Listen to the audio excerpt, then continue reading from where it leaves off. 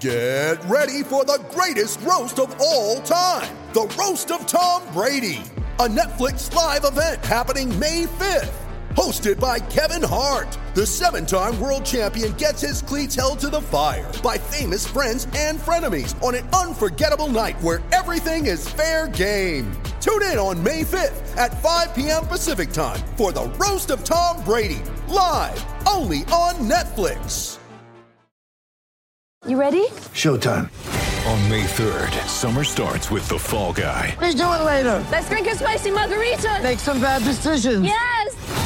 Audiences are falling in love with the most entertaining film of the year. Fall Guy. Fall Guy? Fall Guy. That's what the poster said. See Ryan Gosling and Emily Blunt in the movie critics say exists to make you happy. Trying to make it out? Nope. Because I don't either. It's not what I'm into right now. What are you into? Talking. Yeah. The Fall Guy. Only in theaters May 3rd. Rated PG-13. Prepare for glory! I don't know if you got your popcorn ready. Do you got your popcorn ready? I came out the womb, I was ready. And he's hit the end zone for an unbelievable touchdown. I would be honored if you played football for this team. Throw it up above his head. They can't jump with me. Golly. Oh, they tackle him at the 40-yard line. Who can make a play? I can. Who can make a play? I can.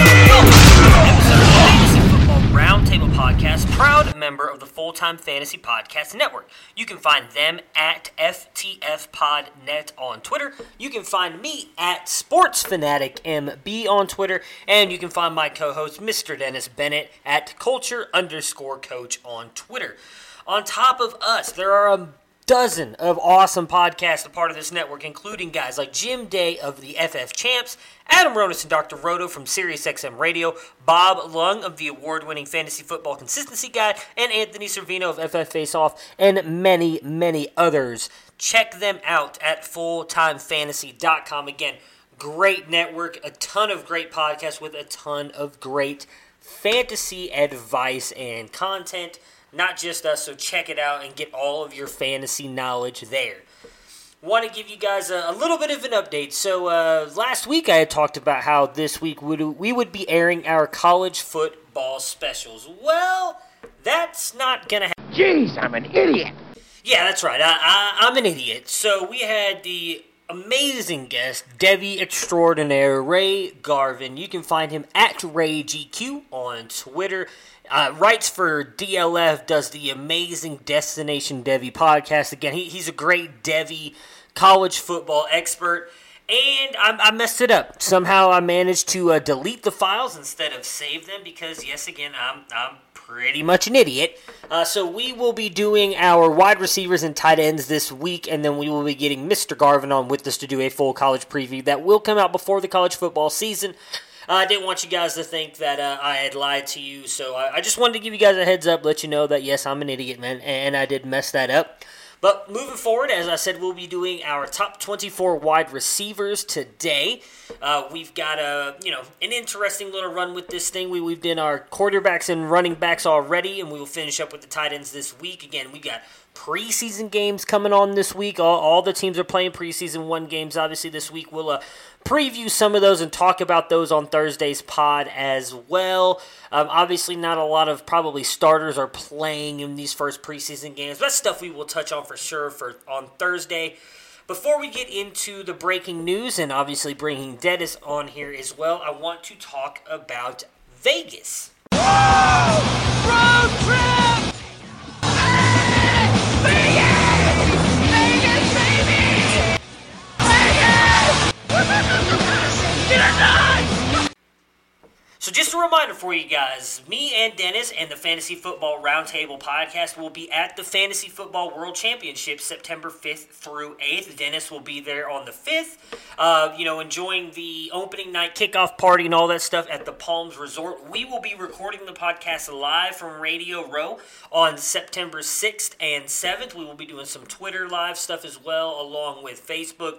Again, we cannot wait to get there and do this. It's going to be a whole lot of fun. A ton of drafts going on in the Fantasy Football World Championships. Both Dennis and myself will be participating in those drafts as well. Give us a chance to win some big money, put our money where our mouths are, and kind of go up against the Sharks and the best in the world. So it should be a whole lot of fun, but just wanted to give you guys an update on that.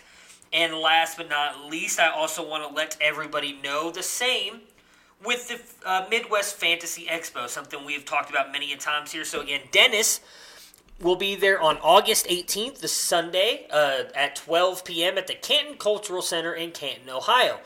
A lot of great other podcasts will be there, such as the Dynasty Nerds, Fantasy Footballers, RotoViz, the Blast Ball Girls, and a bunch of others that have just been continually adding themselves into this. It's going to be huge for fantasy football. If you are a fan of any of these shows or just fantasy football in general, and you're going to be near Canton, Ohio, or in the near vicinity of it on that Sunday, head up there, guys. It's going to be a blast. You'll get to meet in person with a lot of the experts, a lot of the people who produce these podcasts and do all these sites, rankings, everything. You get to talk to them in person about your teams, any questions you have. They'll be doing live mocks. They'll be talking about strategies on the live stage. You'll get to see podcasts being recorded live on the big stage. Unfortunately, we won't be doing that this year because I won't be able to make it up there for that, but that is the plan next year. So if you guys come next year, you'll be able to see us record live, but there'll be a bunch of podcasts recording live. It's going to be an awesome time. If you guys use the promo code NIGHTS, that is KNIGHTS, on the website at Midwest Fantasy Expo, you guys can get $5 off your tickets. Tickets are only $20, so you can get your ticket now for $15. You get a swag bag with over $100 worth of credit in there. So in the end, you really end up quadrupling your money as it is just by going. Even if you don't go talk to anybody, the swag bag alone is going to be worth more than the ticket.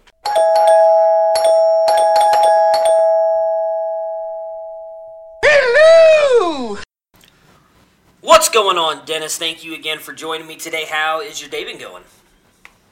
I've had a pretty good day. Wrapped up payroll at work. My floor is almost done here at home. And like I said, I feel like I've been tiling the entire western half of Ohio. but we're just about done with it. So I'm trying to wrap up these last few little home improvement projects before football season kicks off.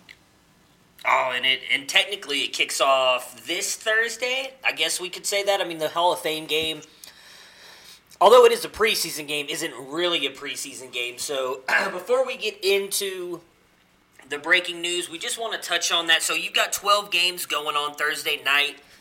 This week, me and Dennis aren't going to jump too much into those because chances are most starters are coming out there and they're playing a series, if that. So there's not going to be much to break down or preview before that. Obviously, if you've got a favorite team, watch those guys. There's going to be a lot of probably rookies playing in these games, so that'll be fun to watch. But really, the starters and anybody fantasy relevant are not going to do much this week. We will review the games next week, especially if there's anybody that goes off. We'll all be watching for that. But just to give everybody a heads up, we do know games are starting this week. Again, 12 of them Thursday night. So that'll be interesting. Then you've got a couple Friday night, Saturday as well, and then I don't think there's any games Sunday. There are not. So you've got 2 games Friday night and then 3 games Saturday night. So just a weekend loaded with football should be awesome. I mean, I'll be watching whatever game is on, I think the NFL Network's Thursday is the Giants and Jets. So I'll be watching that, even though I could really care less about either team at this moment. And then the Cardinals and Chargers are the late game. And then Steelers-Bucks on Friday, Cowboys-49ers on Saturday, which I will be watching that one just to see how much Tony Pollard and or Mike Weber get used with all the Zeke news, which leads us to our breaking news segment. Ladies and gentlemen, can I please have your attention? I've just been handed an urgent and horrifying news story. And I need all of you to stop what you're doing and listen. All right, so for starters, let's just jump right back on the Zeke news. I mean, I know it feels like we've talked about him pretty much every podcast we've done here lately. a report came out earlier today that he will not play in 2019 until he gets a new contract. There was a little caveat put in there, said that he does think that he won't come to that because he does feel like Jerry Jones is diligently working to get him a contract. So I know we've talked about it a lot, so if you have anything you just want to add to this with Zeke, because I do think Melvin Gordon's situation is a little bit different, so we'll get to his in a minute. Well, I think for me the big issue was the August 6th, but Dallas blinked and they picked up his option, and so now he has a little bit more leverage with them doing that. The big thing for me is how much, is Jerry gonna really prioritize the triplets? I think he is. I think he's looking at that, and he's working hard, and it wouldn't surprise me to see them wrap up all three of them just right in succession. Though I did see a thing with Amari Cooper saying, he didn't necessarily need to get a deal done. Yes, I saw that. He's looking at it and thinking, you know what, I'm going to go out, I'm going to be the number one here, and I'm going to go out and kill it. And if they don't want to pay me, then somebody else is going to pay me. So I think Amari is looking at it because he knows wide receivers perform at a higher level for a longer period of time.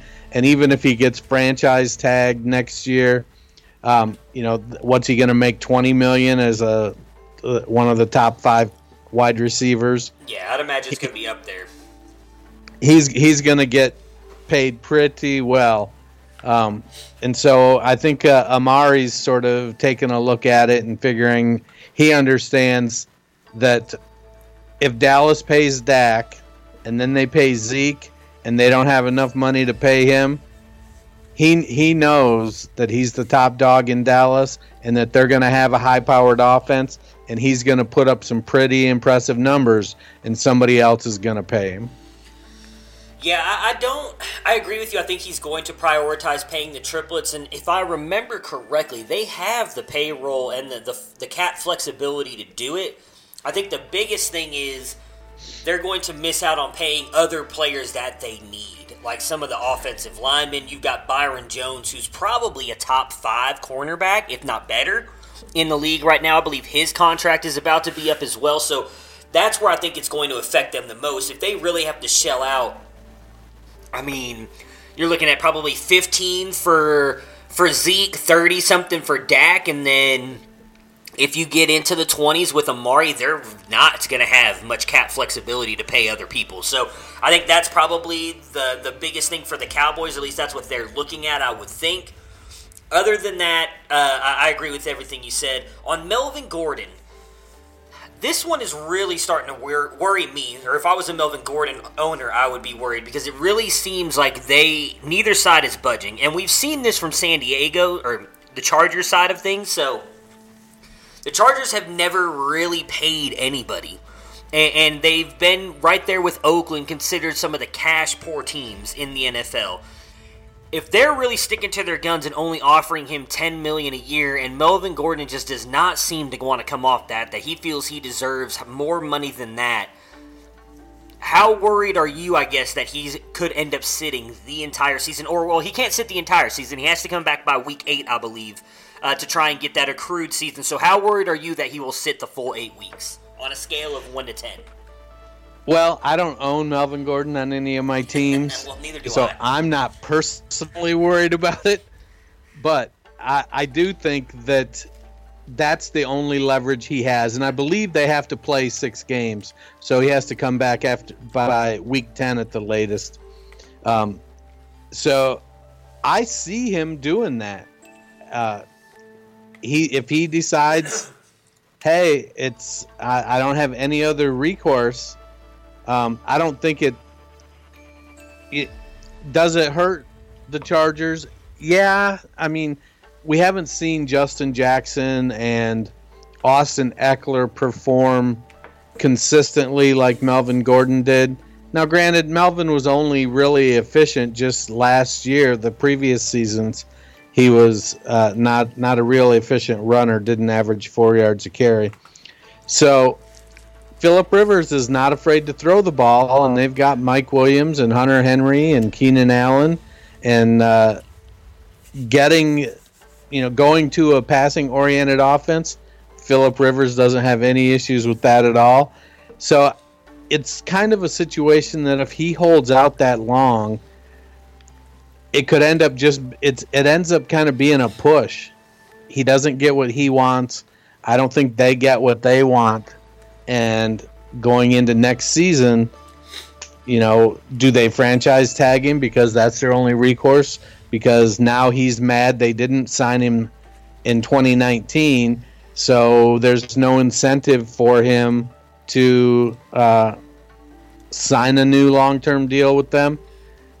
It could end up being a real sticky situation. Ultimately, easy for me to say, I think it comes down to how well Melvin Gordon has managed the money from his rookie contract. Yeah, I think that's good. Like I said, for me, his is more interesting because I would not be surprised if he does that. The only reason I brought up Week 8 is because usually when you see something like that, teams put those players on I can't remember what the list is, but something where they don't play for the next 2 weeks because they have to get in conditioning and football shape. So if he comes back by Week 8, then that means they have to take him off that list after 2 weeks, so that would be Week 10, which would give him the 6 weeks. Because if he comes back by Week 10, I believe they can do what the Browns did for Josh Gordon, I think, got suspended, and that's how they did it. But there's other players who have come back, and the players can put them on the physically not able to perform or something like that because they just came back to camp. And if the Chargers do that at all to Gordon, if he comes back in Week 10, he won't be able to get the 6 games accrued. But I'm right there with you. I'm worried about... He's the one that worries me out of all the holdouts. I just don't think that his leverage is as much as he thinks it is. Because while, yes, I agree, Justin Jackson and Austin Eckler, we haven't seen it, but I would imagine together those two can produce something close to what Melvin Gordon has shown. Phillip Rivers has shown us that he does not have to have a running back in the backfield to be productive or at least help the Chargers win. And with that wide receiver core, Hunter Henry coming back, if he's healthy at all, that defense that they have, which is likely going to keep them in every single game, they might not need Melvin Gordon. If they come out there and they start winning without Melvin Gordon, if they end up with a winning record, say they go in 5-3 or 6-2 or even 4-4 into Week 8 before Gordon comes back, he's lost all of his leverage, in my opinion. So it's a dangerous game that he's playing. I get it. I've said before, I'm very much pro player in the NFL. They have short shelf lives, so get all the money that you can. But again, I believe I said this in the last podcast. If they're offering you $10 million and you want $12 million a year, why not just hit back and be like, dude, give me 10.5 and let's go. Right? Like, meet them halfway. Do something. Because if they're really not willing to budge off of $10 million right now and you want 12, 13, 14, and they're not going to give it to you, you might end up sitting out, and then who knows what happens to you in the future. Some of the other news we've got, so just really quick on the Zeke thing, there was a story that just got updated by Kevin Patra, I believe is how to say his name, an NFL writer, that the Cowboys have made generous offers to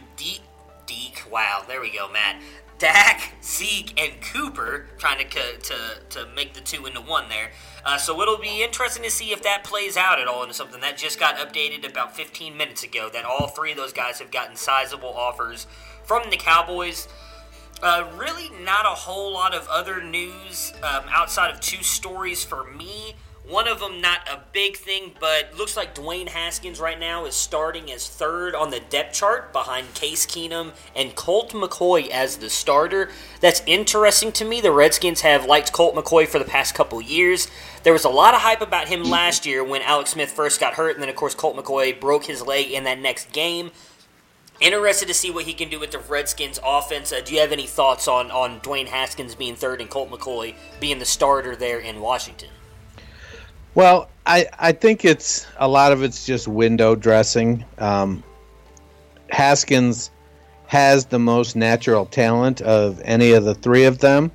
It'll just come down to can Haskins process the NFL speed quickly enough to be able to handle being an NFL quarterback as a rookie. I think part of the challenge he faces is that he did only start for 1 year at Ohio State before he came out. Now, he played a decent amount the previous year, but a lot of it was in blowouts against teams that, frankly, weren't terribly good.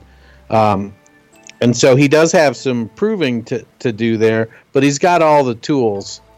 I like Haskins as a prospect, but I think that there's going to be that who gives us the best chance to win mentality coming out of Washington, and by who gives us the best chance to win, I think it comes down to who's going to make the fewest mistakes.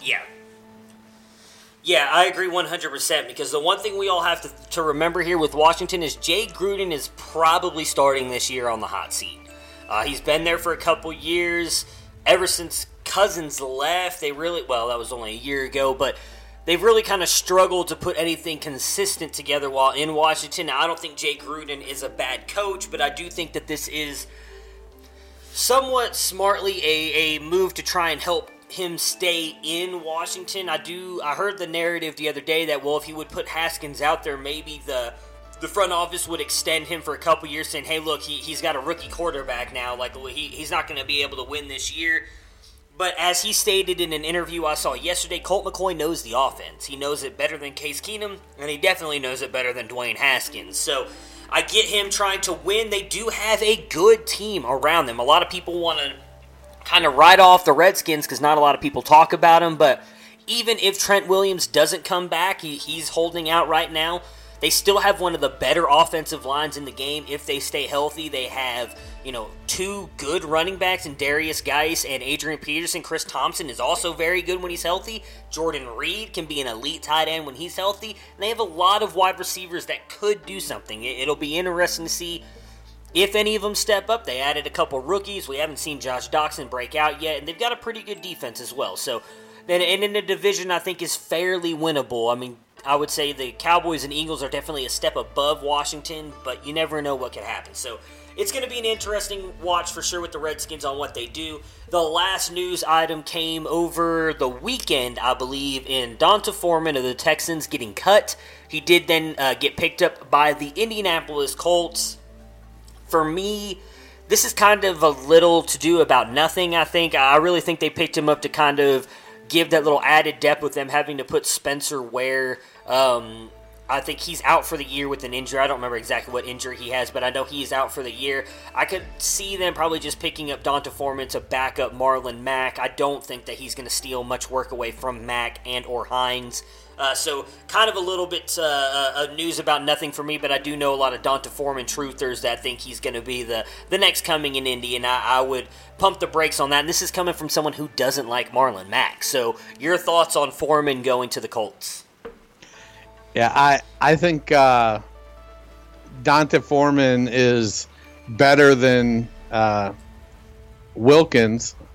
So good. See, so much better than Wilkins. I can't even remember Wilkins' first name. It's Jordan. Jordan Wilkins. So it makes sense with Ware getting injured. Now, I've saw speculation that Ware is likely to end up getting an injury buyout. That his injury probably won't keep him out all season, but it's more of a, he can't do anything for a while. And so they'll end up buying him out and let him go try to find a job somewhere else. Heck, maybe even back with them. Unfortunately for Foreman, he's trying to come back from an injury that honestly there just hasn't been a lot of success with players, especially running backs, coming back and playing at a high level from a torn Achilles. And I think he could end up with some sort of role in the NFL, but it's likely going to be as that third running back that is going to, sort of spell your 2-down starter occasionally, but he's going to have to play special teams, and he's going to have to improve what has apparently been poor work ethic. I don't think that if he doesn't improve the work ethic, I don't think he'll be long for Indianapolis either. Sometimes that's what it takes to light a fire under you, a la Chris Carter. But I don't think he poses any imminent threat to Marlon Mack. Yeah, I'm right there with you. All right, so for today's episode, that'll end. Hold on. Yeah. We're just gonna not pretend that we saw Antonio Brown's frostbitten feet. Oh, come on! I really haven't looked at the picture because everybody I hear talking about it says not to look at the picture, and I don't like stuff like that. So I did forget about that, though. So go ahead and give me your thoughts on Antonio Brown and his, I guess, messed up feet. Well, I got to be honest, I didn't quote-unquote look at it so much as I started to get a glimpse of it, and I scrolled past it as fast as I can because I don't like that shit either. Yeah. But frostbite is serious. And if, something happens to the point where he loses feeling in a toe, that could impact his balance. So hopefully it's not that bad and he's able to, with some time off, and let his skin kind of regenerate and heal up. But if he has any nerve damage or potentially ends up losing a toe or something, stuff like that could affect the balance and, maybe sort of exacerbate any decline that he might experience as he gets older. I don't know. It didn't look good from the quick scroll past that I saw. Yeah. It definitely didn't look good. But hopefully, everything is good with the nerve damage. Frostbite's no joke. Yeah. Yeah, so for those of you who don't know, I did hear this morning that apparently he was in a hyperbolic chamber and either didn't have anything on his feet or didn't have the proper footwear on his feet, and so that's what's causing the issues. And I'm the same as you. I did not look at the picture. I've heard that it is bad, though, and like I said, I'm not one for that stuff, so I have avoided it as much as possible. I'm sure eventually I'll see it because it'll pop up on my Twitter timeline or something at some point, but so far I have managed to avoid seeing it. So that right there ends our breaking news segment. And today's episode, as I talked about in the introduction, we will be now doing our top 24 wide receivers. We did our quarterbacks first and our running backs last week.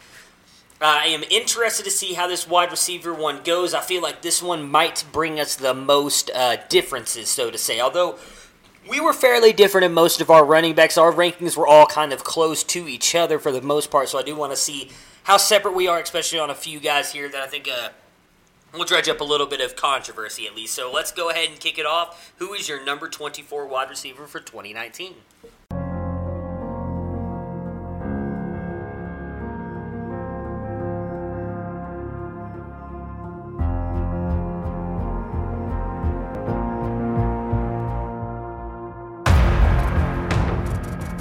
Resulted in his highest completion percentage of his career, and down he goes! It's Beckham getting loose, and he's going to take it the distance!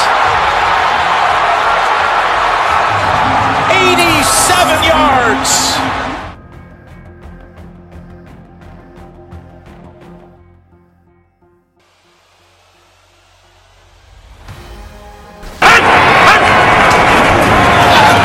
Rodgers out to his right downfield. He's got Adams!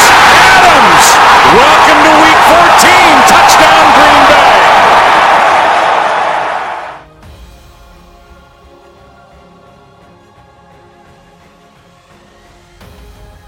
To be with this winning team, a chance in his career to be part of a great team. Here's Hilton blitzing off the slot again. Passer Hopkins. Oh my goodness! Did he catch that? Did he catch that? That's the touchdown catch of the year if that's good. They're still talking about it. There's a flag down. If he got that inbound, that's the touchdown catch of the year. Tip it up to yourself. He tries it one-handed here and just tips it up. and then goes with the other hand. Oh, what an unbelievable catch. Well, I am going to roll out the only Big Mike Williams from the Los Angeles Chargers as my number 24. I really like him to, sort of step into that number 2 wide receiver role. And if Melvin Gordon prolongs his holdout, it could make them more of a passing team. I do think that the odds of him scoring 10 touchdowns this year probably are not high, but he's shown that he's somebody that can be trusted down in the red zone, and Phillip Rivers isn't afraid to throw the ball and take some chances. So if he bumps up, let's see, where was he at last year? 66 targets, 43 catches. So if he bumps that target count up, close to 100, he could pull in 75 catches maybe, push 1,000 yards, and maybe 8 touchdowns. So I like Williams a lot. I think his game is a little bit different than Keenan Allen's. Yeah. From the standpoint of, let's see, what are their yards per target? Allen was 8.8, Williams was 10.1. So a yard and a half difference in yards per target. So Williams does play down the field a little further. That does open him up a little bit to the lower catch rate, 65% versus 71%. So I like Mike Williams a lot, and he comes in as my number 24 wide receiver. All right, so hopefully this is not the start of a total agreement episode, but that is who I have at 24 as well, so there's not really much that you left out there. I just think he's in for a big year. I'm not necessarily a huge Mike Williams fan, but just being there, the number 2 in that offense, that again, especially if Melvin Gordon is going to be out, the amount of times that they are going to throw the ball. We've seen Phillip Rivers is going to get the ball to his wide receivers. If Keenan Allen goes down at any point in time, which he has been injured a lot over the past couple years, I don't know if he'll miss games. He did a good job of not missing many games last year, but he has sat out plays and everything, especially last year when he got hurt. Mike Williams could step up big time. He is a talented wide receiver. I think we finally saw him kind of really back and fully healthy last year after I think it was a neck injury coming out of college. Or back injury. So I'm excited to see what Mike Williams can do in a good offense on a team that is likely going to be throwing the ball. I think he's going to get a lot of touchdowns. Mike Williams at 24 for me as well. Who do you have at 23? At 23, I have the new ageless wonder, Julian Edelman. Okay. While he's currently a little bit dinged up, I do think that he will be good to go by the time the season starts. I'm looking to see where his finish was last year in 12 games. I must have missed him here on the Fantasy Pros PPR. Or maybe I just can't read it. Wide receiver 20 in 12 games last season in PPR. So, he's going to be the safety blanket. He's the first, going to get you the first down. His yards per target, lower than Keenan Allen at 7.9, in a career 7.2. So he operates in that underneath area, but man, he seems to be always open. And Brady trusts him to be where he's supposed to be. He's currently, let's see, what's that? Oh, he's dealing with a thumb injury right now. So he should be ready to go by week 1. So I have Julian Edelman coming in at number 23. All right, so for me at 23, I have Sterling Shepard. I do think that he is going to likely be the 2 behind Golden Tate there in New York. I just don't know what we're going to get out of him. He has been inconsistent. While he's looked good at times, he's also looked extremely bad. Don't know what we're going to get out of Eli Manning in that offensive line, and if Eli Manning is at some point in time benched for Daniel Jones this season, I do think that's going to hurt Shepard's value even more. Still think he finishes as a wide receiver 2, but I'm just not buying into the hype that he's going to take a big step forward with Odell gone, so he's my number 23. Who do you have at 22? Number 22, I have Kyle Matthews' favorite guy there, Corey Davis. Wow, okay. You know, he's a little scheme dependent, as in the Titans don't throw the ball a lot, but I think they are in a situation where they are going to throw the ball a little more. They brought in a wide receiver across from him with A.J. Brown that is going to kind of help open up the coverage for him. And if Mariota can't throw the ball, they're going to bring Tannehill in. And while Tannehill isn't great with the deep ball, I think they're going to be a little more pass-oriented than we expect. So I like Davis to finish as a wide receiver, too. Man, the kid is talented. His market share in college was through the roof. He's a good wide receiver who's been held back by his team. And I think part of the reason they stuck in-house with Arthur Smith as their OC is to try and get more out of that passing game.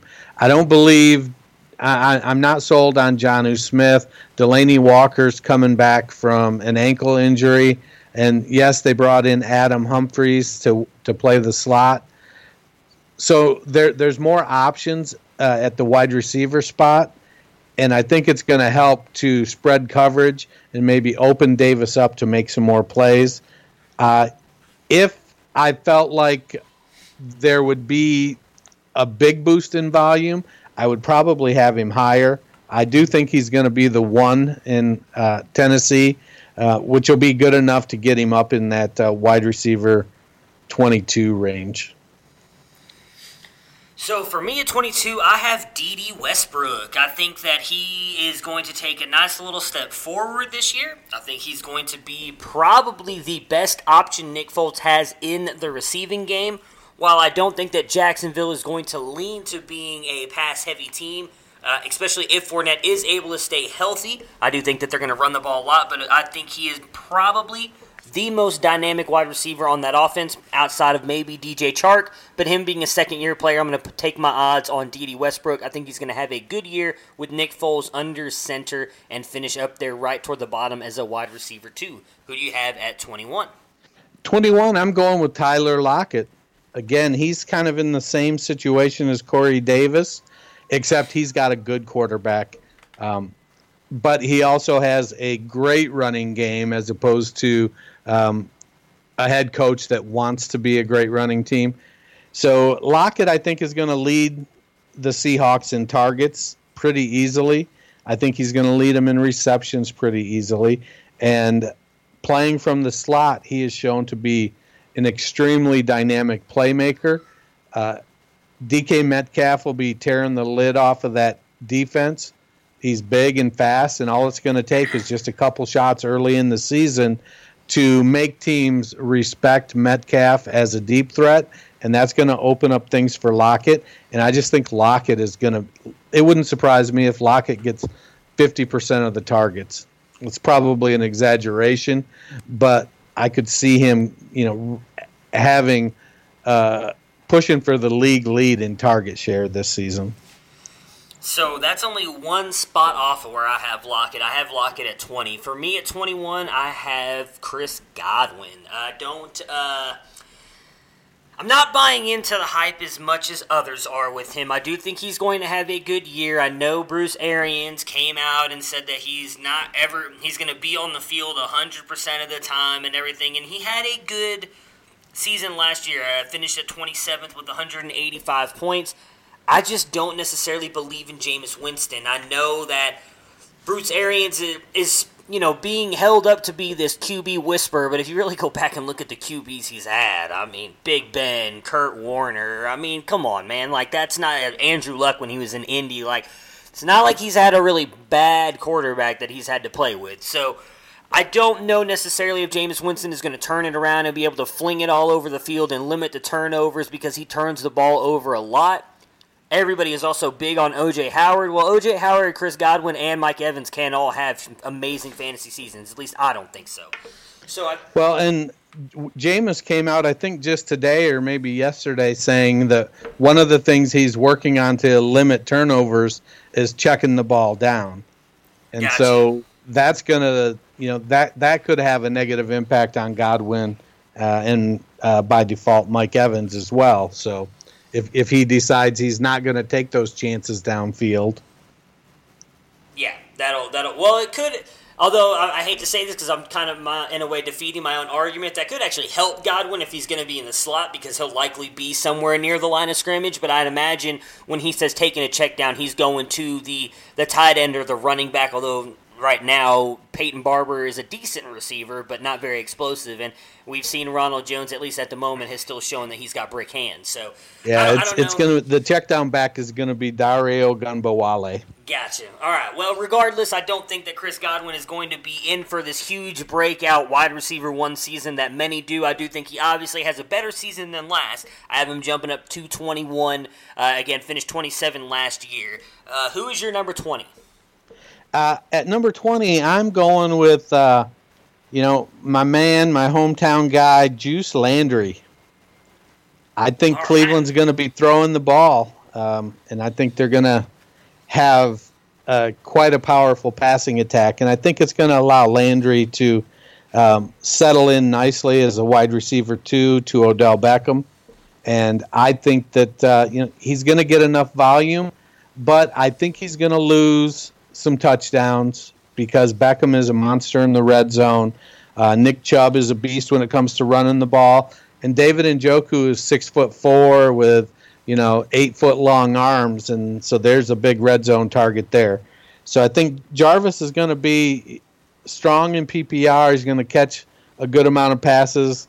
Wouldn't surprise me if he has one of those 90 catch, 900 yard seasons that really drive some volume with PPR. But I think he might struggle for touchdowns, and I don't think he's going to play down the field much. I think he's going to settle into the slot in 3 receiver sets and work the short game like he's historically been so successful at. All right, so for me at number 20, I have Tyler Lockett. I'm pretty much on board with everything you just said for him with the Seahawks. I do think DK Metcalf is going to steal a little bit of work from him. And also with them, I still think they're going to be one of the more run-heavy teams in the league, which is also going to limit his upside. I think a lot of it is going to obviously come from his touchdowns and just his down-the-field receiving. We saw it last year with him and Russell Wilson. They had a dynamic connection down the field. I think that will return somewhat. And that's why I have him coming in here at 20, just a few spots lower than what he finished last year at 16. But it's mostly because I really think a lot of the guys ahead of him, again, if they all stay healthy, are in for huge years. So who do you have at 19? Coming in at number 19, I'm going with DJ Moore. I think he's going to be the number 1 in Carolina.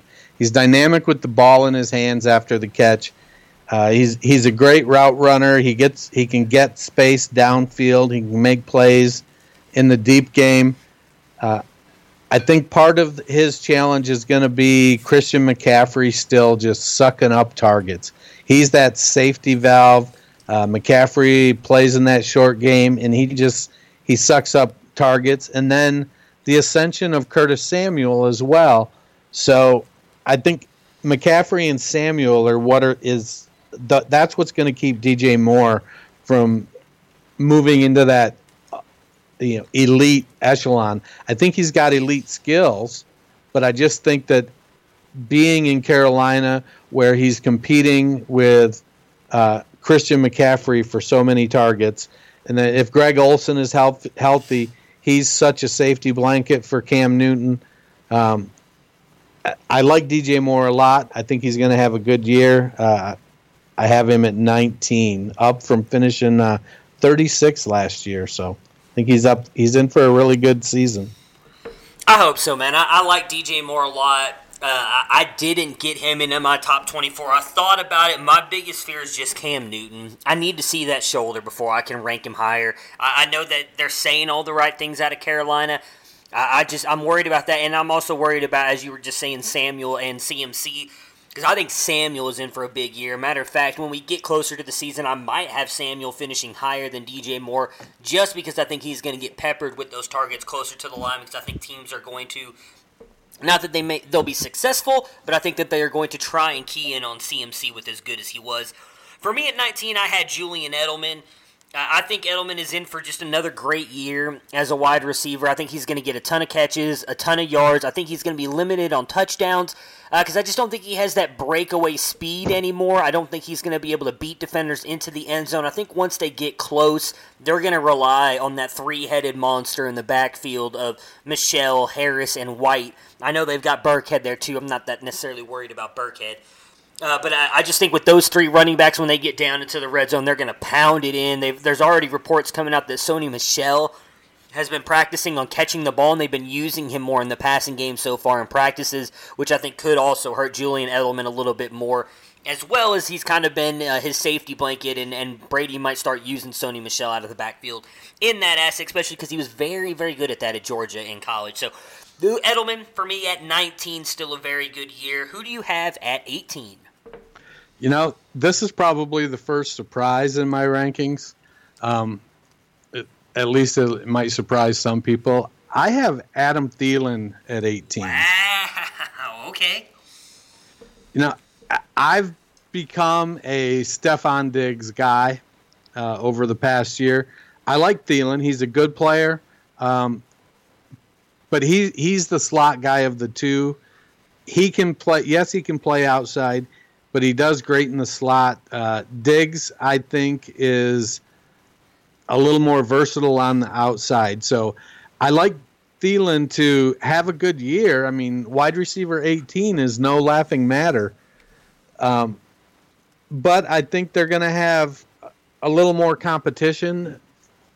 I think they'll run some 12 personnel with Rudolph and Smith. I think Dalvin Cook is going to catch some passes. And so I think what's going to separate Thielen and Diggs is going to be the yards per catch and Diggs being able to get downfield, make more plays downfield, and get additional yardage. So I have Adam Thielen coming in at 18. All right, so for me at 18, this one, I'm not going to lie, this hurt me a little bit. I was really big on this guy last year. I drafted him in a couple of the redraft leagues that I had. Got him late, and dude balled out. Now, he didn't have a great fantasy season. When you come down and look at it, he finished number 21 last year with 207 points. I have him finishing just a little bit higher here at 18, and that's Kenny Golladay. I love Kenny Golladay. I love his skill set. I think he has a chance to be a red zone monster, especially this year, because I think TJ Hawkinson is going to not necessarily struggle, but be used more in the blocking game than really the receiving work, at least this first year. So I don't think he's going to steal a lot of red zone work away from Kenny Golladay, especially because I saw a report that is Luke Wilson, I believe is who it was, if I'm remembering correctly, was actually in the red zone packages more often than Hawkinson in some of the practices they saw. I love Kenny G, and it was so hard for me to rank him all the way down here at 18, but I just, the players I have above him, I'm more confident in than him, especially because, as I know you've talked about many a times, with Bevel coming over here, I do think that they're planning on running the ball a ton, and where a lot of Kenny G's points came from last year was being force-fed the ball, because at that point in time, that was all Matt Stafford had. They had just gotten killed with injuries. Marvin Jones coming back, I think he's obviously going to lose some workload to him, but those are the only two players they have there in the receiving game, at least in my opinion, that I'd be worried about. So he'll still get a fair amount of work and touchdowns, I think, but not enough to finish higher than 18 for me. Who do you have at 17? So 17 was a little bit of a challenge for me because I just struggle with how are the Rams wide receivers going to shake out? What is going to happen there? I have Robert Woods at 17. I like Woods in his versatility. He plays well in the intermediate area, and then he's got the speed to if he catches that that 10, 12-yard pass, he's got the speed to be able to pull away and take it to the end zone. the Rams are a passing team, even though they've got Todd Gurley, and I think the Gurley stuff is been a bit overblown. I still think Gurley's going to have a great year, but the Rams run 3 wide receivers, and I think 2 of the 3 of them are going to finish fairly high, and so I have Robert Woods at wide receiver 17. Well, I am with you on that with the Rams having 2 in the top. Mine are different. Mine are the top 14, if I'm being honest. So obviously I've got one of them coming up here. For me at 17, I've got Jarvis Landry, and again, I'm pretty much agreeing with everything you said earlier. I think he's going to be in for a good year. The one thing I have set up, I think, for him to have a little bit better is catches. I do think he's going to somewhat be able to return to some of the production we saw from him in Miami with Ryan Tannehill, with just catching a ton of passes, but not necessarily getting a ton of yards. I could see him, racking up a ton of catches, but only getting like 900-something yards, maybe 1,000. I believe he's really kind of only broken 1,000 a couple times, but touchdowns, as where I agree with you, is going to be a big regression. Because not just because of Odell, but that running game is going to be solid. We have seen that Baker is not going to target one person. So for me, Landry takes a little bit of a step back. Again, I don't think the one thing, and this is a little bit of a off topic here, is going to be interesting to see how he handles it with Odell, especially if neither one of them ends up having huge years, but they're both solid and winning. How they handle that with Baker. But Landry at 17 for me. Who do you have at 16? Well, at 16, climbing all the way up from wide receiver 40, I'm a believer. I think that there have been some injuries that have held him back and some quarterback issues that have held him back. And I think this year he's going to put it all back together, and it's going to be like, I think 2015 again, or 2016. I've got Allen Robinson at wide receiver 16. I think Mitch Trubisky takes another step. He's in this offense for the second year now, and I think Anthony Miller on the other side will help spread the coverage out. They can't double cover Allen Robinson all the time. I don't know what's going on with Burton. He's coming off of a sports hernia surgery, so I don't know if their tight ends are going to be super productive. But they do have some depth at wide receiver. And then David Montgomery, I think, is going to add to that running game and really give them versatility that's going to, when he's in there, the defense won't be able to go, oh, well, they're going to pass, or, oh, they're going to run. They'll have to respect that Montgomery can run the ball and catch the ball out of the backfield, and that's going to help open things up for Robinson. So I like Allen Robinson to deliver another big year. Very interesting. He's another guy that did not make my top 24. So for me at 17, I have the guy that finished at 17 last year, Tyler Boyd. Finished last year with 221 points. I know that he's not going to have A.J. Green alongside him for probably at least the first game, if not probably the first 4. But he's really their best option in the receiving game. They can't hand Joe Mixon the ball 50 times a game and hope that they end up winning the game. At times, Andy Dalton is going to have to force the ball to Tyler Boyd.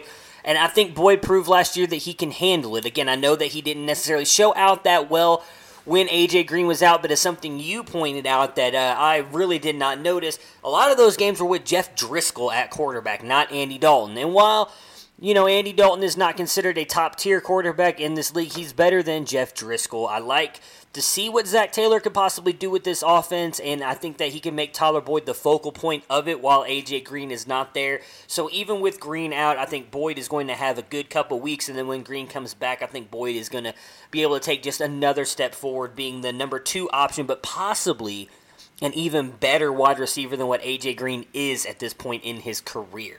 So who do you have at 16? At 16, I got my guy T.Y. Hilton. I've had at 15 T.Y. Hilton because I had Allen Robinson at 16. Yeah, you're right. My bad. All right. Sorry, I got confused for a second. I got confused too. I had put my guy on here twice at 15. You're good. It is 15. Yes, 15 is Hilton for you. Yep. Hilton he's a boom bust guy, but I think I feel like he's the number one there clearly, and they've got a lot of weapons, and so he's going to get some good looks. I'm monitoring Luck's calf situation, though Jacoby Brissett, is turning into a respectable backup, and I feel like Hilton is going to get he finished his wide receiver 14 last year. I think he's going to get a consistent amount of targets. He's going to make a consistent amount of plays. He gets to the end zone. He's got great speed still. I still think Hilton's got a couple more years of high-level production in him if he stays healthy, and I'm betting on him to rack up that wide receiver 15 spot this year. All right, so for me at 15, I'm really just whispering this into the ether and hoping to make it possible so I don't lose some bets. I've got Amari Cooper. Again, not a bad year, but 15 just outside that tier 1. I do think that he is in for a good year here with Dak. However, if Zeke comes back, this team is still going to be built around the run and Zeke. I don't think Amari Cooper is going to be able to get away with some of the stuff he was able to get away with last year. Again, I know it's rare to see a wide receiver come over in the middle of the year and produce the way that Cooper has. In fact, I don't think we've ever seen it. However, defenses have now gotten a chance to see the way that they're going to use Amari Cooper. We have not seen, Kellen Moore is their offensive coordinator, correct? Because I almost said John Kitna again. I don't know why I think Kellen Moore. Kitna is the quarterback. Yeah, I don't know why I keep mixing those two up. But there has been a lot of talk down here in Texas that Kellen Moore is the new wave play caller kind of thing. Like, he's one of those guys who mixes the college and the pro offenses. He's got that Boise State background. I gotta see it to believe it. I'm sorry. He's never called the play before in his life, if I'm remembering that correctly. I need to see it. Granted, he has got all kinds of weapons around him. Dak is a more than serviceable quarterback. He is a decent NFL quarterback. One of the best offensive lines in the game, especially with Travis Frederick coming back. A transcendent talent at running back. Defenses are going to have to key in on someone. Chances are they're going to key in on trying to stop Zeke, not stopping Cooper. So that could help him out. I just don't think he's going to have the year that he had in the second half. Again, he finished as wide receiver 19 last year with 215 points. So a little bit of a step up. Again, he did have a pretty horrid start there in Oakland to begin the year. 15, I feel like, is a very serviceable spot for him. I could be wrong on this one, but I don't think he makes it into the top 12, just outside at 15. Who do you have at 14? At 14, I got the aforementioned Kenny Golladay. Well, I do think the Lions are going to be very run-focused under Darrell Bevell. I think Golladay is the unquestioned number one. What the hell is his name now? Marvin Jones is a really good wide receiver too. I think he's shown that he can stretch the field and he can make plays and he's great at the point of attack. But Kenny Golladay is a full-grown man, and when you throw the ball in his direction, he's going to go get it. They don't call him Babytron for nothing. So I think Matt Stafford has that comfort level with Golladay, and he's going to get targets, 110, 120, 130 targets, and he's going to be able to rack up catches and touchdowns. I did see a blurb on Roto World today that said that TJ Hawkinson has been a fixture with the first team, and so that's coming out just like we expected. Yeah. He's going to be on the field. He'll get some red zone looks, and but he's a great blocker. And so Golladay is going to be the unquestioned number one wide receiver in Detroit, and he's going to dominate the target share there, and he's going to put up top 14 numbers. So at 14 for me, I have Mr. Robert Woods. A little bit of a step back from 2017 where he finished 11 with 265 points. However, I think that's because his running mate there, Brandon Cooks, is finally going to surpass him and become the number one fantasy wide receiver in Los Angeles. I really like Cooks to have a good year this year. Finally getting a real full season in there with Jared Goff. Woods is spectacular. He's extremely talented. Don't get me wrong. I like what Woods can do. I do think that they might end up even throwing the ball even more than they have the past couple years, especially with all this Todd Gurley news. However, they have come out and said that is all pretty much to do about nothing and that Todd Gurley is going to be fine. If that is the case, the Rams still going to throw the ball a ton, so I guess that really doesn't matter. But for me, Robert Woods at 14, just a few spots below what he finished in 17 again, because I think Cooks is going to finish higher. Who do you have at 13? At 13, I've got Brandon Cooks. Okay. So I just I feel like he's going to lead the Rams in fantasy points from the wide receiver position. He stretches the field. He makes plays downfield. He gets volume. And he gets 1,100 yards every year. It's just what he does. Doesn't matter if he's in New Orleans or, New England or Miami, wherever the hell he seems like he's been everywhere. But he goes out and he gets you 1,000 yards, 1,100 yards, 75, 80 catches, 5 touchdowns, 6 touchdowns. So Cooks is going to lead that team. I think he's going to be the one. I know last year, if you combine Josh Reynolds and Cooper Kupp, they would have been third on the team in targets. Kupp didn't make my top 24. I just feel that his role, some of it, is going to get absorbed by the running backs. Some of it is going to get spread around. I like Kupp to have a good year. If we were doing top 25, he likely would have made the list. But from where I sit, I look at it and I think, they've had 3 wide receiver 2s essentially. And I think that the odds of that continuing, I'm just betting against it. Call it a gut feeling. I don't have statistics to back it up. I don't know. I could probably find them, because there's damn lies, and statistics. So if I wanted to find statistics to back that up, I probably could. But I feel like Brandon Cooks is still going to be the man there. He's going to put up more touchdowns probably than Woods and more yardage. Maybe not more catches, but more yardage. So I have Brandon Cooks at 13. All right, so for me at 13, I have T.Y. Hilton, a spot above where he finished last year. As you mentioned earlier, finished 14th in 2018 with 239 points.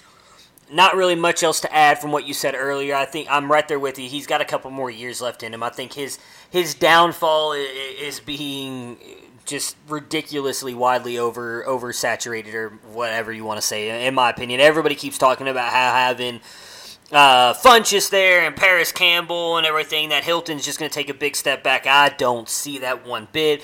Hilton and Luck have a great connection. I think that's going to continue for at least another couple years.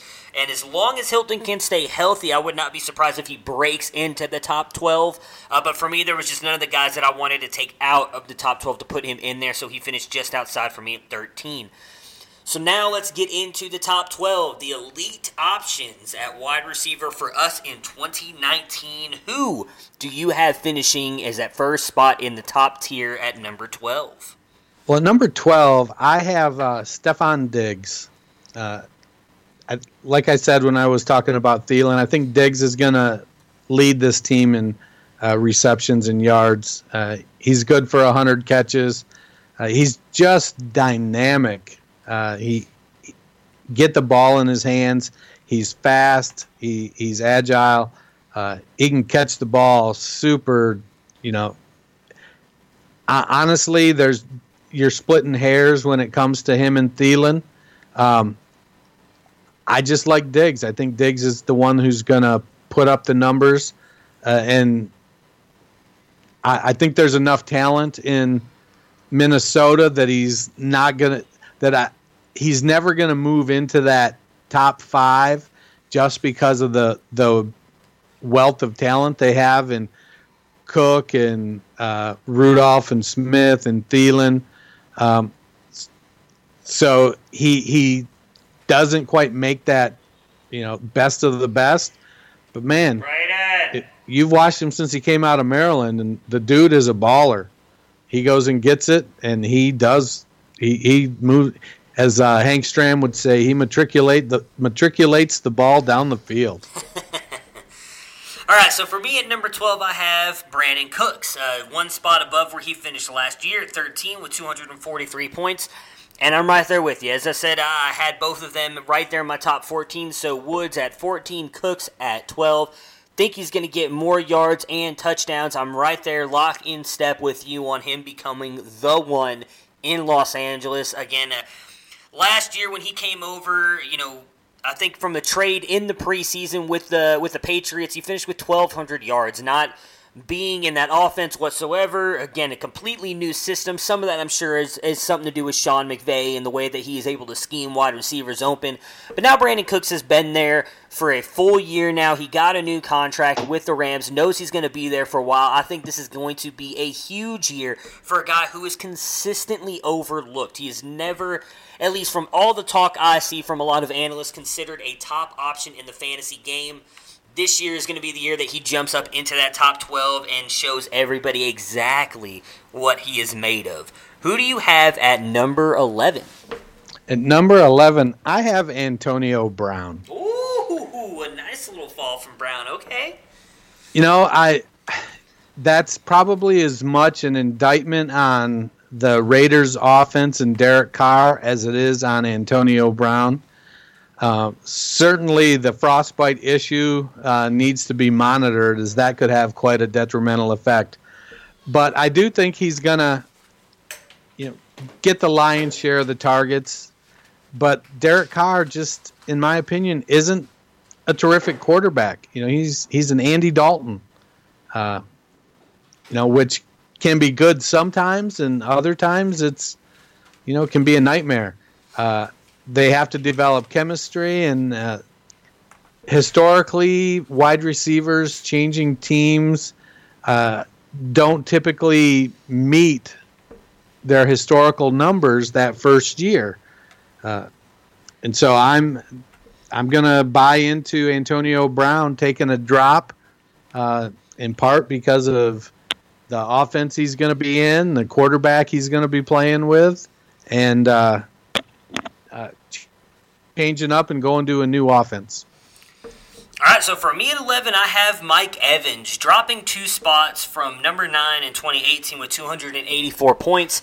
And a lot of the same analysis I gave for Chris Godwin, I'm going to give you here for Mike Evans. I just don't think that Jameis Winston is going to be able to limit the turnovers as much as we hear that he is going to be able to. I didn't even know about the him checking down factor that you brought up earlier. If that's the fact, or if that is a fact, I agree with you 100%. What you said, that'll hurt Mike Evans' numbers even more. Again, still a good year. Wide receiver 11, I think he's going to still put up a decent amount of touchdowns. I just think he's going to lose some catches and yards to Godwin and Howard, both up and coming in this offense. And then whatever work goes to the running backs, if that does happen, I think is going to affect Evans' numbers just a little bit and dropping him down 2 spots. Who do you have at number 10? Number 10, I've got your favorite wide receiver, Amari Cooper. Oh, God, really? I do, man. I got to be honest, I struggled with having him that low. Interesting. Okay. Well, let me know why. Well, I've been talking all off season about I feel like Dak is ready to take a step. He's got the most talented receiving core he's had. Excellent offensive line, great running back. I think Michael Gallup is poised to take a year 2 leap at the other wide receiver, and now all of a sudden you've got a superstar on one side and an emerging talent on the other. And the defense has to decide, where are we going to double cover? How are we going to play? Are we going to go zone? Well, if you go zone, Amari Cooper has shown that he's an elite route runner. He's going to find the open spot in the zone. And Dak is going to throw the ball more this year. if Zeke doesn't come back, they're not going to have a whole lot of choice but to throw the ball more. And so I think that the table is set for Cooper to step up and have a big year. All right, well, that plays perfectly into my hand because I want to make a little show bet with you then here as soon as I give you my 10. Because although you have him much lower than I have Cooper, I feel like both of us are kind of betting on these wide receivers to have good years. So at me for 10, I have Adam Thielen. I think that he is proven that he can be a top-tier talent. I agree with you that I think Diggs is going to take a step forward. That's why I have Diggs higher than Thielen. But Kirk Cousins had them both in the top 12 last year, and I think that's going to continue again this year. I think Thielen is going to finish at 10. He finished at 7 last year with 307 points. Again, started off extremely hot, did fade a little bit toward the back of the year, but I think a lot of that is more based on that offensive line than Thielen kind of struggling. I think he's going to have a good year, but will be surpassed by Diggs some. I do have Diggs higher than him. So, show bet. Let's make a bet. Who has the better season, Adam Thielen or Amari Cooper? You in? I'm in. All right. We'll hash out what happens with whoever wins, but you have Cooper at 10. I have Thielen at 10. You had Thielen at 18, correct? Was it 18 or 17? 18. Okay, and I had Cooper at 15, so not much of a difference there. So we'll see who has the better season with that. I'm interested to watch me win this bet, pretty much. You'll be wearing a clown suit at the Fantasy Football World Championships in 2020 while we broadcast from Radio Row.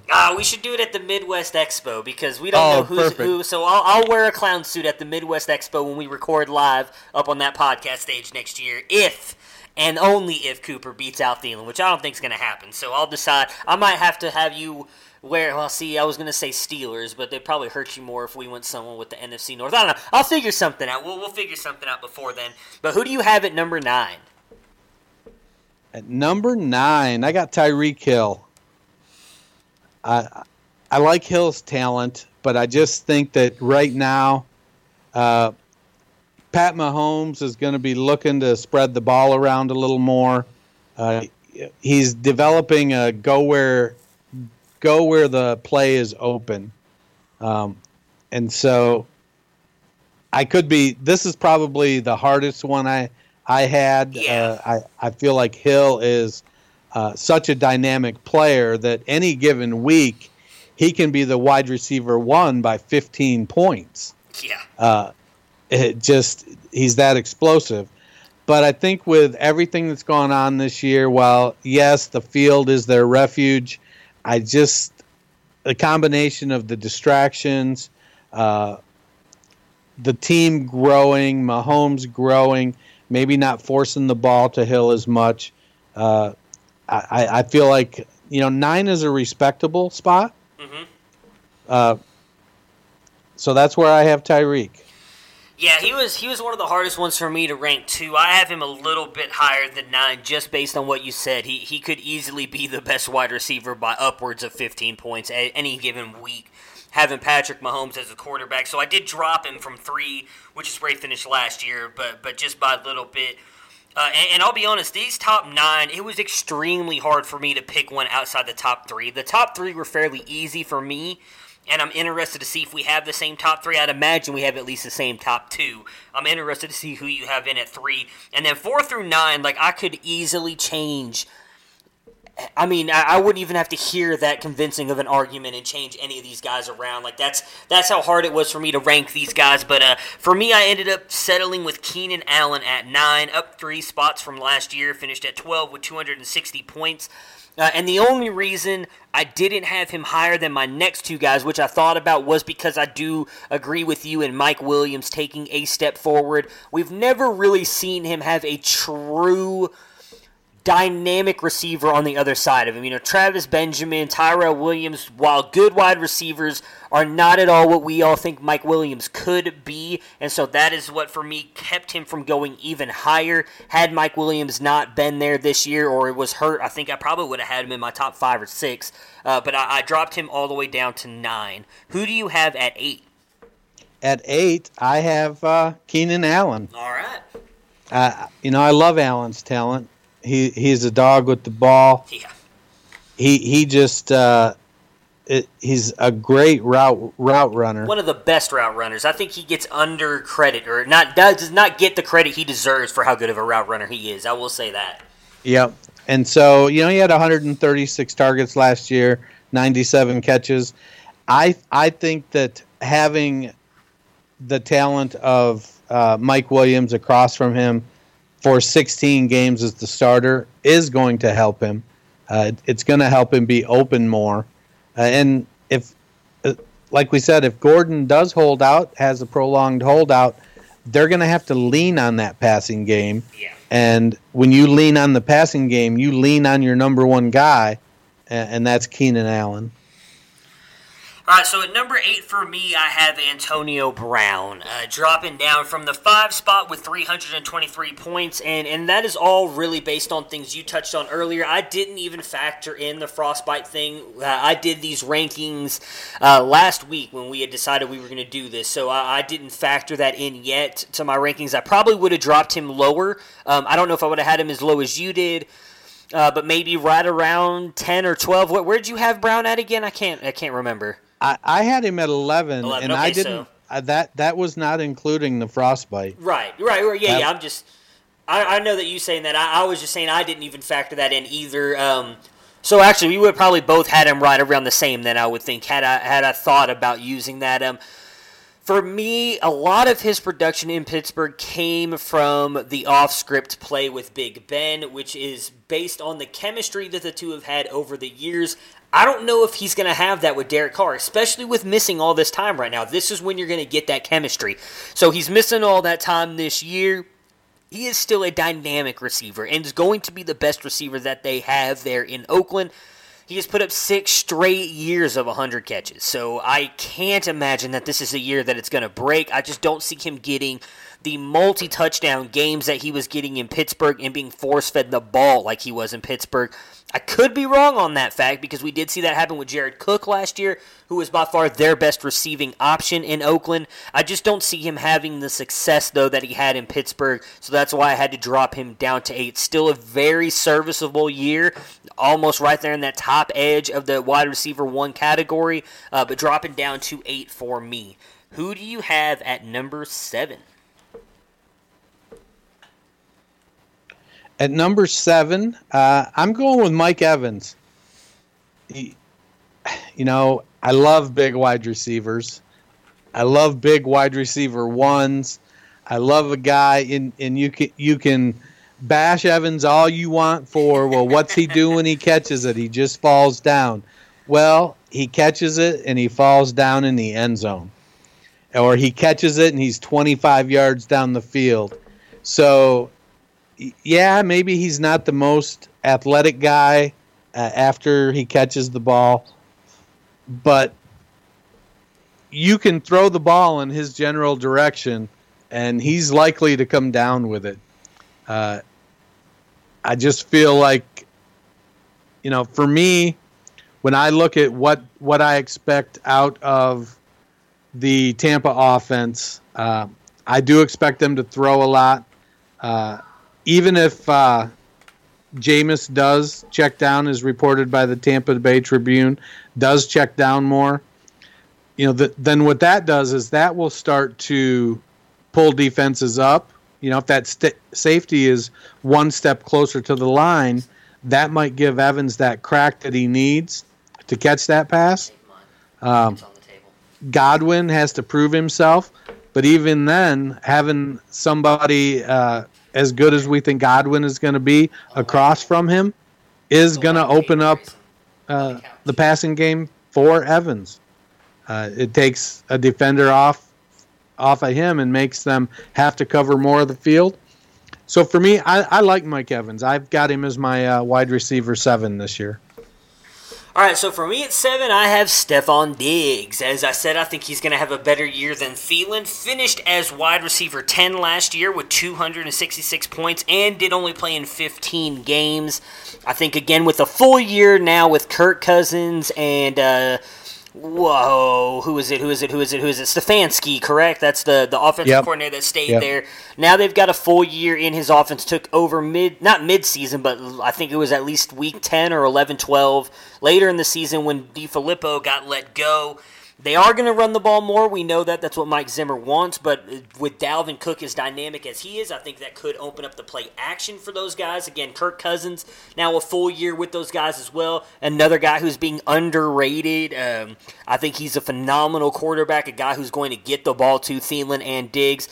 Again, I said earlier, produced them both as top 12 wide receivers last year, and I think Diggs takes that big step forward. Because as much as I do love Adam Thielen, I think Diggs is more talented, and he is going to ball out and become the number one in Minnesota this year. Who do you have at number 6? At number 6, for the 2019 season, I have Michael Thomas. Oh my goodness, really? So we're going to be different on our top 3. Interesting. You know, I love Michael Thomas, but I do think that the Saints last year was maybe the start of a trend in passing volume. Breeze is great. He's very accurate. Thomas catches everything. He's the unquestioned alpha receiver in New Orleans. And honestly, I literally just dropped him to 6. About 45 seconds ago. As I looked at I flip-flopped my 5 and my 6. And honestly, it comes down to expected volume on my part. Gotcha. Well, I'm not going to lie. I completely messed up my rankings, and I just now realized it as I was looking at mine. So this is going to be interesting because I'm not going to lie. I left off a top probably 4 option, and I don't know how I missed that completely, so this will be interesting. So at number 6, I have Tyreek Hill. Again, he finished number 3 last year. We know he's not going to be suspended. Dynamic threat on the field with Patrick Mahomes. I do think that he might lose out some. We've seen Mecole Hardman having some pretty good videos in camp. Travis Kelce is a stud. Yeah, well, I'm right there with you. Hardman. I'm not saying he's going to do anything, but yeah, they've got other players outside of Hill. I mean, if you believe in Sammy Watkins, he is technically still there somewhere. I just think that Hill is not going to get all of the work. The defenses are now, while it is going to be hard to figure out a way to stop Patrick Mahomes, especially with his off-script plays that he completes, defenses have now had a full year to kind of watch tape on him. I do think they're going to attack him a little bit differently. We'll see if that affects Tyreek Hill any. I believe that it will. And so I think that's what's going to drop him from 3 to 6. Who do you have? We're jumping in here now in the top 5. Who do you have at number 5? At number 5, I have Julio Jones. Recently moved up from number 6. Gotcha. and honestly, it came down to, as I was sitting here and I'm staring at him, it came down to expected volume. And I just think Julio is going to get more volume. The Falcons are going to throw the ball more. They are a pass-first team, and it's going to be Jones and Ridley and Hooper. And who do you throw the ball to the most? You throw the ball to Julio Jones. He's going to get his 130 targets, 140 targets, and it may only be 15 or 20 targets more than Michael Thomas, but it's still more, and Julio is deadly with the ball in his hands. I love me some Julio Jones, and so I'm going Julio Jones at 5. All right, so that is who I completely forgot on my list, if I'm being honest. What the flip? I don't know how I forgot him. Either I deleted it at some point and didn't save it, but I just realized it when I was looking here at my top 5. I was like, so I wonder, when you said Thomas, because I'll just be honest, I have Thomas in my top 3. So then I was thinking in my head, I was like, well, who is he? Oh, it's got to be Julio. And then I looked at my list and was like, I'm just going to cuss. How the fuck did I leave Julio off? So, yeah, I don't know. Julio I would have had at 6, though. So what's really interesting to me is who you left off of your top 5, because I feel like my top 5 are going to be close to, if not the top 5 in the NFL. So that means 3 of these guys. No, wait. There's one of these guys that you can't have on your list at all. So who didn't make your top 24 out of these 5 is going to be interesting to me. Because one of these guys, right? Because I'm on 5 now, so that means you've got 4 players left? Oh, maybe Yep. you have no. Four players. Yeah, I have so 4 you probably players do have left. all Yep. 4 on here. Son of a bitch, I'm an idiot. So I apologize to all you Julio truthers out there. He would be number 6 for me. No, 5. Actually, he would be 5. For me, who would have been 6, who I have at 5 on my list because I forgot Julio Jones is Juju. I don't buy into the whole Juju can't do it without Antonio Brown narrative. Juju is just taking steps forward every single year. He's looked like a phenomenal wide receiver last year. I think he's going to be just fine without Antonio Brown being there. He finished last year as wide receiver 8 with 296 points. I understand that was as the wide receiver too, but guess what? The guy who was eating up all those targets, and granted, I think actually Juju got more catches than Antonio Brown last year. Granted, Antonio Brown did not play in week 17. But Juju did get more catches than him, and now Antonio Brown is gone. The guy that Big Ben would feed the ball to. He would purposely target Antonio Brown to keep him happy. I don't think all those targets are going to Moncrief and James Washington. I do think that a lot of those, I wouldn't say 80% of them, but a good amount will end up going to Juju.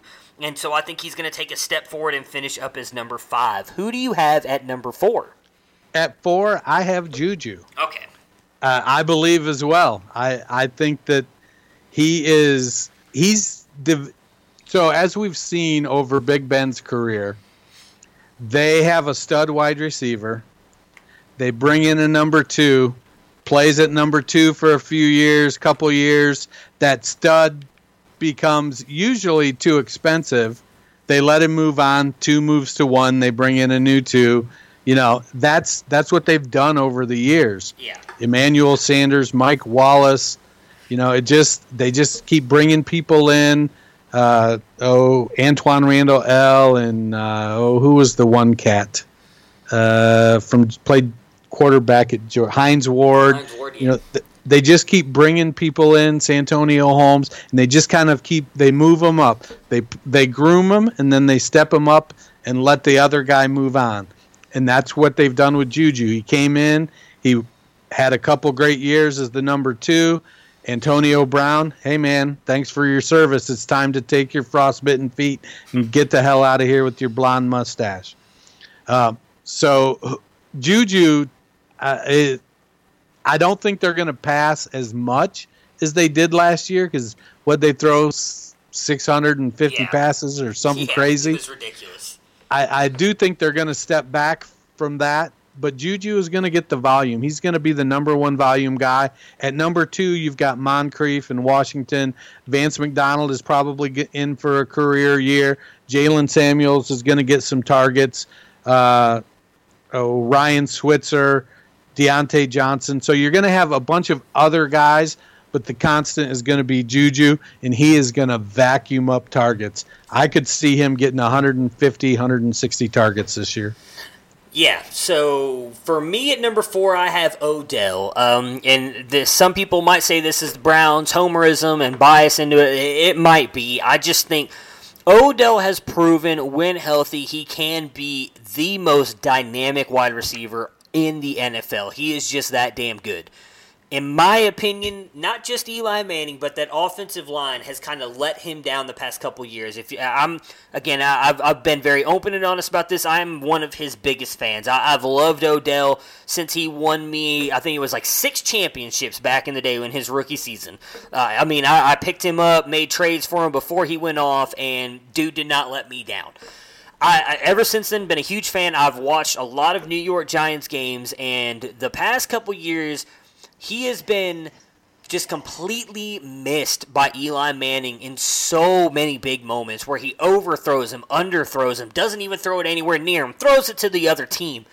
Baker, I don't think, besides maybe throwing it to the other team, because Baker does throw interceptions, Baker's not going to miss Odell as much as Eli did, in my opinion, which is going to allow him to take that step forward. I do think he's going to score a decent amount of touchdowns in Cleveland because I do think they're going to have an explosive offense. The one thing that worries me, and I know we've both talked about it on here, is that defense. I think that defense is going to be much better than a lot of people are talking about right now, which might mean the Browns are going to be in for some low-scoring games, though hope not and don't think so. I think that they are going to step on people's throats in every shot that they get, especially with the way that everybody is talking about them now everybody needs to pump the brakes and Cleveland's not even going to win the North. I do think that a lot of those guys are going to come out here with a feeling that they're going to need to prove it and shove it all back in everybody's faces, and I think Odell is going to be the recipient of a lot of that. He needs to keep a cool head, needs to understand that there are going to be weeks that Jarvis is going to be better than him or Callaway or Njoku, but in the end, I think Odell is going to be sitting high up on this list based on touchdowns and catches, and I think he's going to have a phenomenal year. Again, the caveat being he's got to stay healthy. If he misses any time, obviously he's not going to finish up at 4, but if he stays fully healthy this year, I think he's going to have a top 4 finish. So that gets us into the top 3. Who do you have at number 3? At number 3, I'm going with Davante Adams. Ooh, okay. I love Adams. He's got a great quarterback.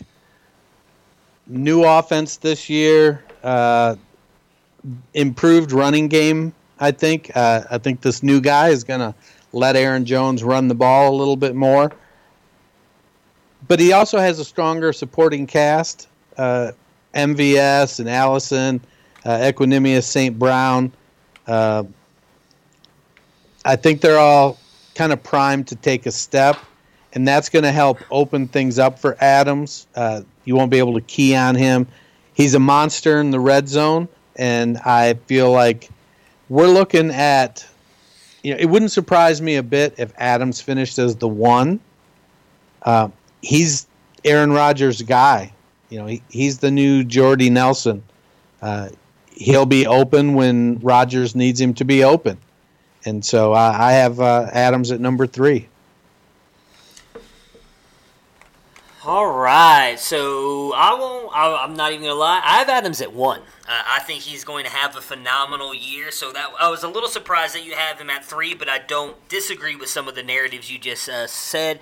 For me at 3, I have Michael Thomas. Again, based on everything you said earlier, I think Thomas is in for a phenomenal year. My biggest thing for moving him up this high is they just don't have anybody else. I don't think any of those guys are going to take a step forward. I know they got Jared Cook, and I'm sure Jared Cook is going to have a good year by tight end terms. I don't think he's going to eat in Michael Thomas's oh my goodness, what production there. That was the word I was looking for. I don't think he's going to eat into Michael Thomas's production that much. I think Thomas is in for another phenomenal year this year. What did he finish at? So he finished as wide receiver 6 last year with 315 points. I think he's just going to not necessarily knock that out of the water, but have an even better year this year. So who finishes at number 2 for you? Well, and you thought at number 4 you might experience some homerism. I've got Beckham at 2. And I'm basing it on the expectation that he stays healthy all year, which is a big if. I'll be completely honest. Yeah, it is. That him playing all 16 games is not a regular occurrence. But I do think that the Browns are going to pass. I think that as good as their defense is likely to be, the Browns have been carrying a chip on their shoulder for the last 20 years, and if they can beat the snot out of the other team, they can. I think Freddie Kitchens and the Browns, I think they're looking at it from the standpoint of it isn't our job to stop us. And so that being said, we have probably the most explosive offense in the NFL. And Odell Beckham Jr. is one of the most explosive players in the NFL. Yeah. And Baker Mayfield is one of the gutsiest quarterbacks. And he'll throw he does throw more interceptions than you'd like, because I don't think he's ever seen a guy that wasn't open. Yeah. Yeah, that's very true. I think the two of them are a match made in fantasy football heaven. Yeah. So I'm looking forward to watching them, and I've got Odell Beckham at number 2. I'm going to be counting points. Hey, I wouldn't be any happier to be wrong on that one, to be honest with you, man. I love Beckham, and I would hope he has a phenomenal year. So for me, two, I imagine, is your number one then, and that's DeAndre Hopkins. I mean, there's really nothing negative you can say about Hopkins. He is by far one of the best, if not the best wide receiver in the league. The only reason I have him below Adams is because Adams finished just 4 points behind Hopkins and played one less game. I understand what you were saying about Adams and everything with his new offense. But for me, I just think he is definitely Aaron Rodgers' favorite weapon and his go-to guy, and we've seen what Rodgers likes to do with those guys, going all the way back to Jordy, Randall Cobb when he had a couple good years. I'm forgetting who right now off the top of my head. But Donald Driver was another one who he just had a phenomenal connection with. I do agree that they're going to have a better running game this year, but when it comes down to the red zone, I think Davante Adams is just going to eat in the end zone. You know, last year, a stat that we talked about, I believe we had Kyle and Brandon on a wide receiver episode earlier in the offseason. Davante Adams had at least 80 yards or a touchdown in every single game that he played in last year. That is just phenomenal to do that. I think that he's going to continue to do that, or if not better this year, because while I do agree that they're going to have a different offense and possibly better offense, I think in the end that all helps Adams. And then that's the only reason I bumped him ahead of Hopkins. We had Bob Lung on also earlier in the offseason when his consistency guide came out. He talked about how Hopkins was right there as one of the best wide receivers. I believe was the most consistent next to Antonio Brown. And was almost on a longer streak. He had a chance to beat Antonio Brown's streak this year. I think that will happen. The only thing that worries me about Hopkins is that offensive line. If Will Fuller stays healthy, I could see Hopkins losing some work to Fuller. And I do think because of how bad the offensive line likely will be again this year, I think Keke Coutee is going to take a little step forward this year, which I think will also eat into Hopkins' production just a little bit, because I could see Watson trying to check down to Coutee more often than he would have in the past when he was just throwing those lasers down the field to Hopkins, because he knows that you can throw it within probably a 5-yard radius and Hopkins is going to go up and get it. So, I mean, I would not be surprised if these two don't finish again in the same within a few points of each other. The only reason I dropped Hopkins was I'm just a little bit more worried about his offensive line and the other weapons around him than I am as of Adams. So that all being said, I imagine your number one is DeAndre Hopkins. That's what I figured. I just love that man. I'm right there with you. He's phenomenal. It's ridiculous. There's not a lot you can say. He's the target vacuum. I get Fuller. When Fuller's healthy, he makes plays, and QT makes plays. But man, it's the DeAndre Hopkins show. Porous offensive line or not, Watson is mobile, so they can move him around. Bill O'Brien schemes that offense through DeAndre Hopkins, and he's my number one. Until he gets dethroned, I'm going to keep him there at number one. I just feel like, man, he's like it's like watching Baryshnikov out there, or one of the great masters when he's out there running routes and catching balls, covered, uncovered. One hand, two hands, one hand, one leg. It doesn't matter. You just throw it in his direction, and he's going to bring it in. Yeah, like I said, it was very hard for me. I was going back and forth on those two for a while, but I'm going to stick with Adams. I've said it multiple times this offseason, and I think Adams is going to be the wide receiver one in 2019, and I can't back down from that now. So thank you, everybody, so much for listening to us today. If you have time, please rate and review the podcast. We would truly appreciate it. Other than that, we will be back on Thursday with a tight end episode. And then next week, we will be doing something a little bit toward what Dennis mentioned earlier with the Cleveland Browns. We will be talking about the top offenses in the league. We will be going through and doing a little exercise that I'm quite excited about. I don't want to say too much about it because I want everybody to kind of find out about it as they listen on next Monday's episode. So again, guys, thank you so much for listening to us. Dennis, before we cut out of here, let everybody know where they can find you on Twitter and if you've got anything in the works with Dynasty Nerds. I am at culture_coach on Twitter, and we are, ramping up our preseason content on Dynasty Nerds, looking at some potential player profiles, some IDP articles. We got John Glosser's been working on I guess for lack of a better term, a coaching scheme article where he kind of reviews the coaching schemes from each offense. And we will be looking at just putting out a couple articles a day, and we're excited to be pumping that stuff out.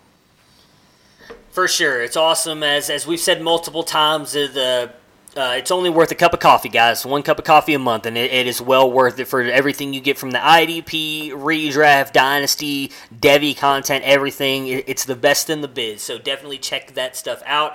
As I mentioned earlier, you can find me at SportsFanaticMB, and again, we will be at the Midwest Fantasy Expo, as I talked about in the intro, and the Fantasy Football World Championships here in the coming weeks. In the coming weeks for the Midwest Fantasy Expo in Dennis, and then in literally a month, me and Dennis will be in Vegas for the Fantasy Football World Championship, so we cannot wait.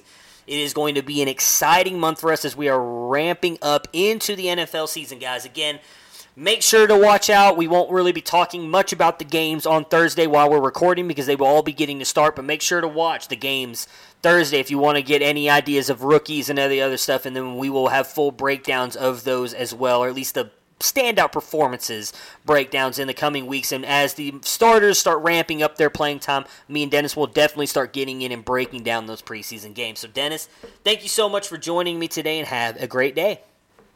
Right on. Prepare for glory! I don't know if you got your popcorn ready. Do you got your popcorn ready? I came out the womb, I was ready. And he's hit the end zone for an unbelievable touchdown. I would be honored if you played football for this team. Throw it up above his head. They can't jump with me. Golly! Over the tackle at the 40-yard line. Who can make a play? I can. Who can make a play?